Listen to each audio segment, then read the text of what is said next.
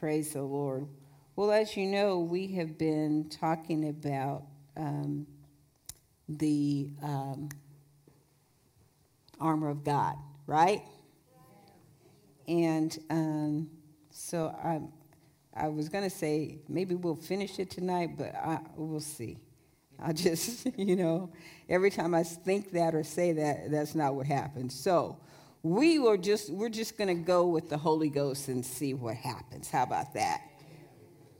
All right. So tonight, though, I want to read Ephesians chapter 6, verses 10 through 18. I want to read it in the Passion Translation. So listen up, all right? It says this: "Now, my beloved ones, I have saved these most important truths for last. Be supernaturally infused with strength through your life union with the Lord Jesus. Stand victorious with the force of his explosive power flowing in and through you.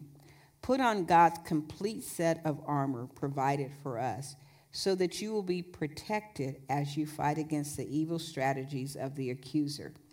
Your hand-to-hand combat is not with human beings, but with the highest principalities and authorities operating in rebellion under the heavenly realms. For they are a powerful class of demon gods and evil spirits that hold this dark world in bondage. Because of this, you must wear all the armor that God provides so you're protected as you confront the slanderer. For you are destined for all things and will rise victorious. Put on truth as a belt to strengthen you to stand in triumph. Put on holiness as the protective armor that covers your heart. Stand on your feet alert. Then you'll always be ready to share the blessings of peace.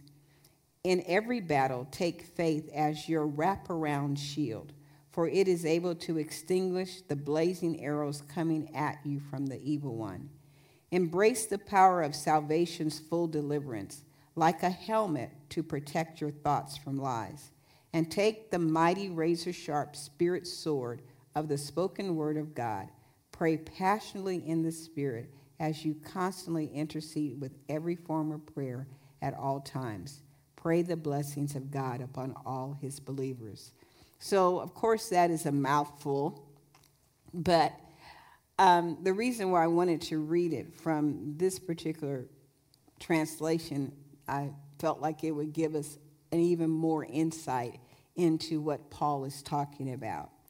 And last week we talked about the helmet of salvation.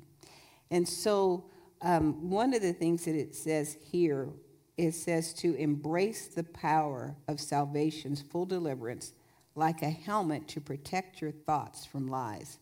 So remember last week I was saying that you have to wrap salvation around your head. In other words, you have a revelation of what salvation is, what that means to you. And you wrap that around your head. You let that be your thoughts. You let that be what helps you to combat the devil when he tries to lie to you and tell you that you're not saved or you can't be healed or, you're not delivered or you'll never be free. So it's so important that, as you can see, each one of these parts of these weapons that we've looked at, all of them have something to do with the Word of God. You cannot not have the Word in the center of this armor that Paul is telling us to put on. Now, of course, he was using the Roman soldiers, what they wear, to give us some insight.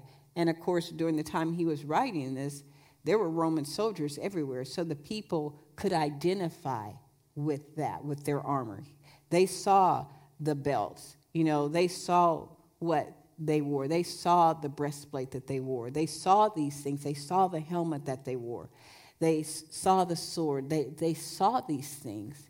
And so he was using that to give an analogy of this. We as Christians also need to be fully armored, fully put on God's armor. We need to make sure that we wear truth, that we wear the breastplate of righteousness, that we are we're wearing these things. We're wearing them constantly. It's something we don't ever put down.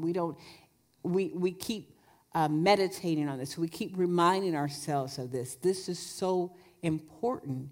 And so tonight, as we're talking about the sword of the Spirit, which is, of course, the Word of God, there are some things that I just want to share with you about that. So, as I've already said, the sword of the Spirit is the Word of God. And as I was thinking today, it was interesting to me that Paul says we are to take the shield of faith. We are to take the helmet of salvation. We are to take the sword of the Spirit. So this is something that we are to take. The other three we're supposed to wear constantly, right? We're supposed to have constantly. We're supposed to have those things on constantly. We're never, in a sense, supposed to take them off. So, of course, it's not talking about, real armor. I saw this little this guy. He had put on, this is in modern days, and he had put on armor, and so he was going through his day with all this armor on. Can you imagine? He was trying to walk. He couldn't walk. He tried to get to his phone. He couldn't get to his phone. So we're not talking about that kind of armor. So nobody go out and buy armor, okay? I mean, if you want to buy it for, to remind you, that's fine. But I wouldn't encourage you to wear it around, all right? That might be kind of hard, okay? It's heavy. We've talked about all of that. Anyway, I won't go into all that. My head just went someplace. So praise the Lord. That's not what we're talking about, okay? So, but we are always supposed to have on the belt of truth. We're always supposed to have on the breastplate of righteousness, because we are the righteousness of God in Christ, right? Our feet are always supposed to be shod with the preparation of the gospel of peace. Always. But the helmet you've got to put on. The sword, or you got to take it up and put it on. The sword, you have to take it up. We have to take up our sword. We have to take up our shield. Praise God.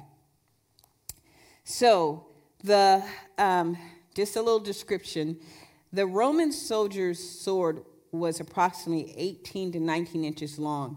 Now, in doing some research, some say that, the swords were longer, and some say they were not long. So anyway, just so you know, there's different stories about exactly what they are. Some things you'll look at and they'll say, well, they were more like the ones that we see like in the movies. Others say, no, they were shorter. Let me just say this. They're swords, okay? Whether they're 18 inches or 19 inches or 20 inches, whatever, it's a sword, okay? So with both sides being razor sharp, many times they were used for close-up fighting, especially if they were shorter ones, or in-the-face fighting, if you can imagine that, in-your-face fighting. Hand-to-hand combat. They were needle sharp. I think I said that already. They were used for giving a death blow because, the enemy was so close, so you could use your sword to, hit them with it or to attack them. The sword, it's called the sword of the Spirit. And so when you think about this is the tool that the Holy Spirit uses. He uses the Word of God. The Holy Spirit uses the Word of God. So when you take up the sword of the Spirit, the Holy Spirit is there to help you. Not saying that he's not there to help you with the other armor, but the Word of God is even what Jesus used to combat the devil, right? And we'll talk about that in a minute. So this is the one piece of armor that is both offensive and defensive. And so while God's word can protect us from the lies of the enemy, it can also counterattack. When you go into battle, you don't beat your enemy. And this is, I kind of wrote this tongue in cheek. But when you go into battle, you don't beat your enemy with your shield or try to defeat him with your belt or chase him down with your sandal, right? Or throw your helmet at him. No, you pull out your sword and you use it, you know? So when we are tempted, the most effective weapon that God has given us to us as believers is the sword of the Spirit, which is the Word of God. Now, I mentioned last week, I believe there are like 3 words that refer to the Word, or the Word of God. So there's graphe, I think that's how you pronounce it. It's Graphe. That's the written word. That's this. Okay? This is the written word. Then there's logos, and this is the message that's in here. Okay?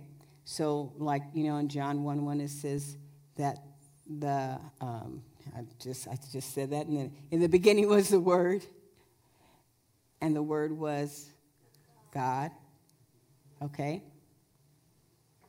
Praise God. So, Jesus is the message of the Bible. What he did all through this Bible, it's all about Jesus. Right? So, we have the written word, which is the graphe. We have the message of the written word, which is the logos. And then we have the rhema, which is the spoken word. Okay? So the sword of the Spirit is referring to the spoken word. Because, see, here's the deal. You can walk around all day long with this Bible. You got a Bible. You got the written word. You have one. You can put this on this podium. You can put it over there on that pew. You can put it in the back seat of your car. You can put it on your desk. You can put it on your coffee table. You can put it up in in some kind of case.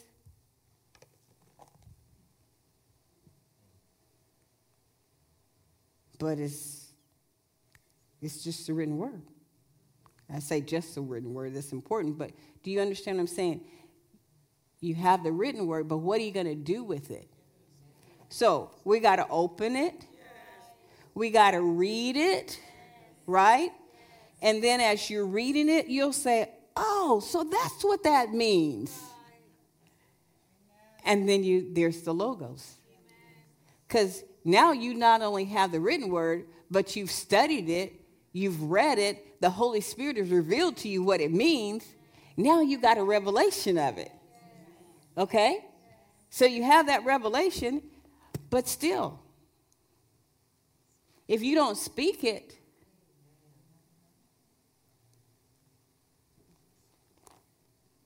you have the written word, you have the understanding of the word, but now you got to do something with it. The Bible says not just hearers, but doers. So you have to do something with this word. The devil don't care if you walk around with your Bible in your hand, under your arm.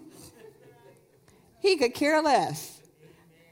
He could care less. He doesn't even care if you just, think about the word or every now and then open it up, or you wait till you come in on Sunday morning and, wait for Pastor David to give you, or Pastor Andy, or Minister Darnell, or whoever's ministering to give you the word.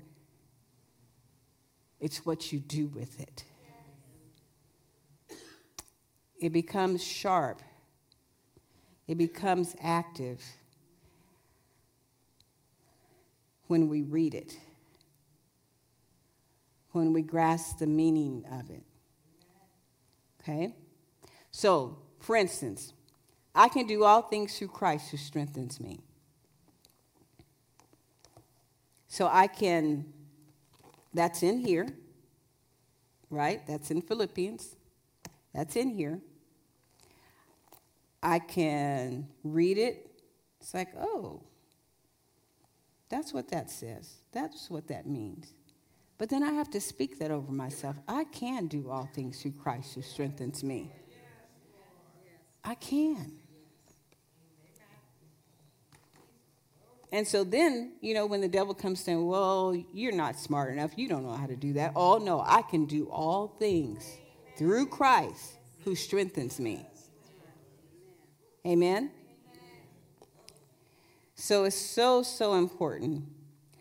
Let me read a few scriptures to you so you won't think I'm just saying this. So, of course, John 1:1, in the beginning was the Word, and the Word was with God, and the Word was God.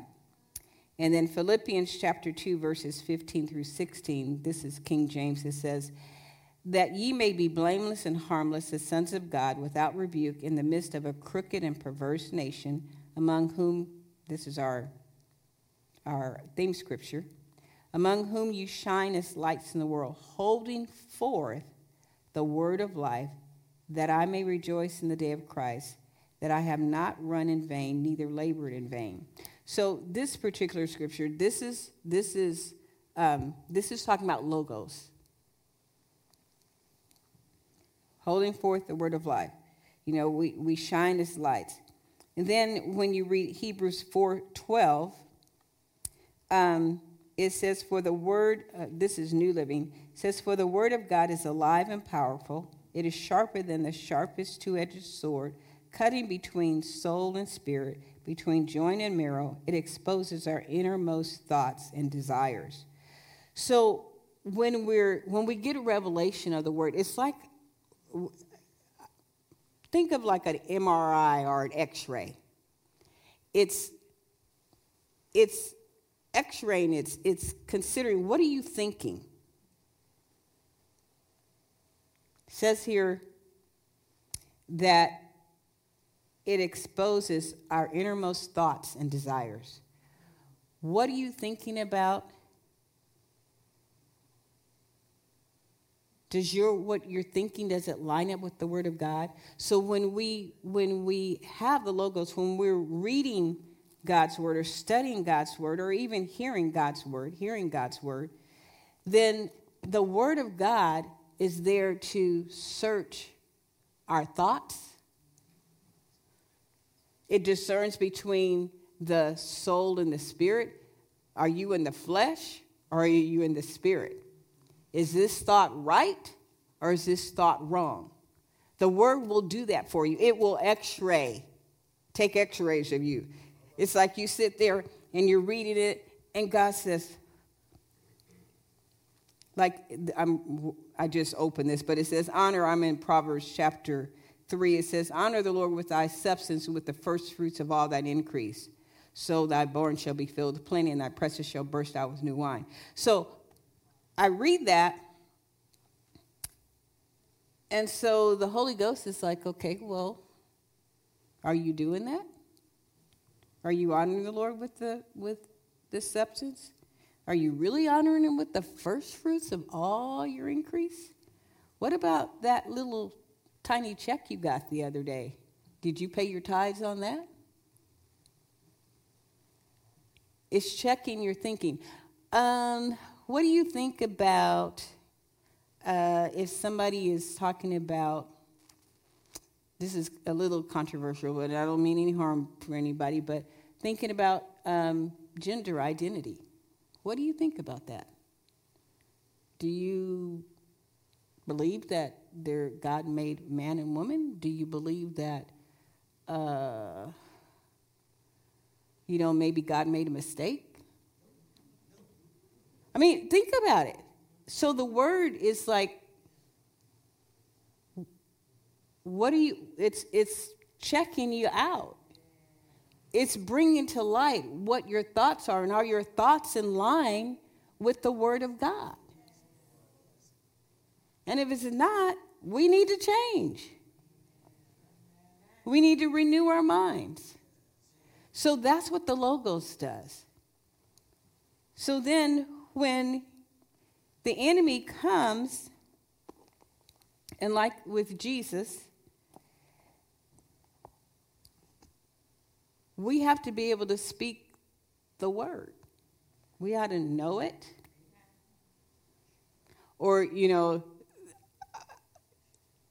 no disrespect to the Holy Spirit, but I was thinking to myself, I said, okay, well, sometimes when I want to find out something, I'll Google it. Anybody Google stuff? Yeah, all of us do, right? So, I'll say, Holy Spirit, I'm Googling you. Where is that scripture at? Or bring that back to my remembrance. But he does. He knows more than Google, right? About everything. So praise the Lord. All right, let me give you a definition of rhema. So the definition for the word rhema is a word spoken clearly, spoken vividly, spoken in undeniable language, a word spoken in unmistakable, unquestionable, certain, and definite terms. In the New Testament, the word carries the idea of a quickening word. So like in Luke chapter 1, verse 38, remember with Mary, this is talking about Mary, and the angel came to her and told her what was going to happen. And Mary's response was, I am the Lord's servant. May everything you have said about me come true. And then the angel left her. So the angel spoke the word, and Mary said, okay, what you have said, let it come true. So she agreed with it. We have to agree with our mouths what God has said. Amen. In Acts chapter 11, verse 15 and 16, this is the New Living Translation as well. It says, as I began to speak, Peter continued, the Holy Spirit fell on them just as he fell on us at the beginning. Then I thought of the Lord's words when he said, John baptized with water, but you will be baptized with the Holy Spirit. So he remembered what Jesus had said. Jesus said it, and it came to pass. When you say what the word says, it comes to pass. Amen.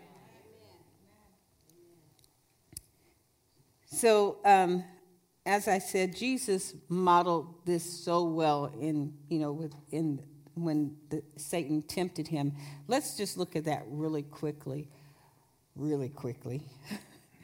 Turn to Luke chapter 4. And we're going to read verses 1 through 13 very quickly. New Living Translation. It says this. Then Jesus, full of the Holy Spirit, returned from the Jordan River. He was led by the Spirit in the wilderness, where he was tempted by the devil for 40 days. Jesus ate nothing all that time and became very hungry. Then the devil said to him, if you are the Son of God, tell this stone to become a loaf of bread. But Jesus told him, no, the scriptures say, people do not live by bread alone. Then the devil took him up and revealed to him all the kingdoms of the world in a moment of time. I will give you the glory of these kingdoms and authority over them, the devil said, because they are mine to give to anyone I please. I will give it all to you if you will worship me. Jesus replied, the scriptures say, you must worship the Lord your God and serve him only. Then the devil took him to Jerusalem, to the highest point of the temple, and said, if you are the Son of God, jump off. For the scriptures say, he will order his angels to protect and guard you, and they will hold you up with their hands so you won't even hurt your foot on a stone. Jesus replied, the scriptures also say, you must not test the Lord your God. When the devil had finished tempting Jesus, he left him until the next opportunity came. So 3 strikes and you're out. He tried 3 times, but Jesus said no. And it's interesting, on that last one, Satan, he was quoting scripture, but Jesus said no, but it also says this. You're quoting scripture, but it also says this. Don't take it out of context. Don't try and make it be something that it's not. That was not God's intention. That's not what God meant. And you know it. And you're trying to trip me up. So do you see why we need to know the word? Because the devil will quote the scriptures. He's been around for a long, long time. Praise God. So one of the things that I want to remind you of, Jesus didn't take these matters into his own hands. He spoke what God said. He spoke what was in the word. He used the word as a weapon. All right?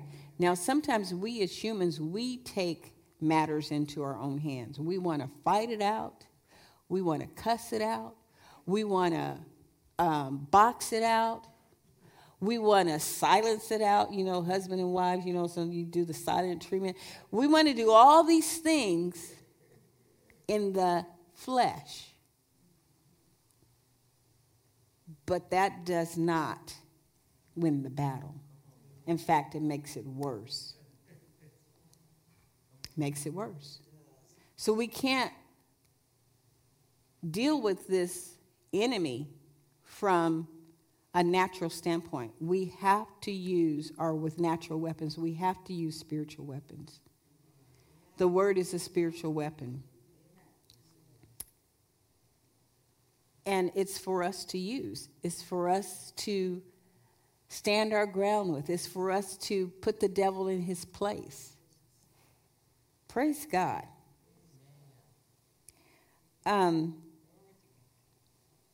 Remember how Moses, when he saw the children of Israel being treated unfairly and he killed the Egyptian?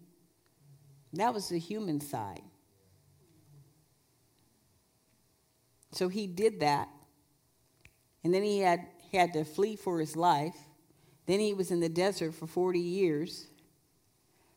God still had a plan, of course. But he took matters in his own hands. Peter took matters in his own hands when he, cut the ear off of the high priest's servant. And Jesus told him, don't you know? Wait a minute, Peter, come on now. Man, you know me. If I wanted to, I could call 12 legion of angels. I don't need your little sword. I don't need you to get in the flesh. And you about to mess up anyway. He didn't say that to him. But I'm just saying, God's word is more powerful than the enemy. God's power is more powerful than the enemy. Greater is he that is in us than he that is in this world. He's greater. Minister Floyd said, that not one word, I don't remember the exact scripture now, but, it's not going to pass. Heaven and earth is going to pass away before God's word is going to pass away. Amen. God backs up his word. Amen. You speak his word, and he backs it up. It does not return void. Praise God. So no matter what you're facing, get the word on it. Speak the word. Stand your ground with the word of God. Put the devil to flight with the word of God. 3 strikes and you're out. Praise God. Praise the Lord. So we have these weapons that are not flesh and blood weapons. And keep this in mind too. You may see something happening. Some person may come against you. Some person may do not very nice things to you, may talk about you, may whatever it may be. But remember, we're not fighting against flesh and blood. There is a spirit behind that. Now, if they are not a Christian, You already know that they are the devil's child and they're going to act like the devil. So why would you get all upset with them and allow them to steal your joy and allow you to get in the flesh? You know, I've heard Christians say, well, you know what, I'm going to let the old man rise up. That old man is dead, buried, gone. Don't you resurrect him. You know, he come out all like a skeleton, walking around. Come on, that's not what God's called us to do.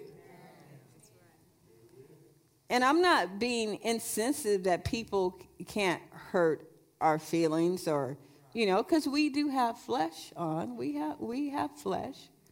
But if you'll just remember that we're not fighting against flesh and blood. When people do wrong things, when people are not acting right, Christian or non-Christian, there's something else behind that. Attack that. Stand your ground against that. If they're a fellow brother or sister, if you have a relationship with them, find out what's going on with them. Hey, let's pray. Let's believe God together. Let me help you get through this. Amen? Instead of going, Minister Floyd, you know that Letitia, do you know what she did to me the other day? You know how mean she was to me? She was a fool and she was acting the fool. But that's what we do. That's true. Right? Instead of saying, God, what's going on? Letitia, is everything okay? Okay. Can we pray? Yes. All right. Praise God.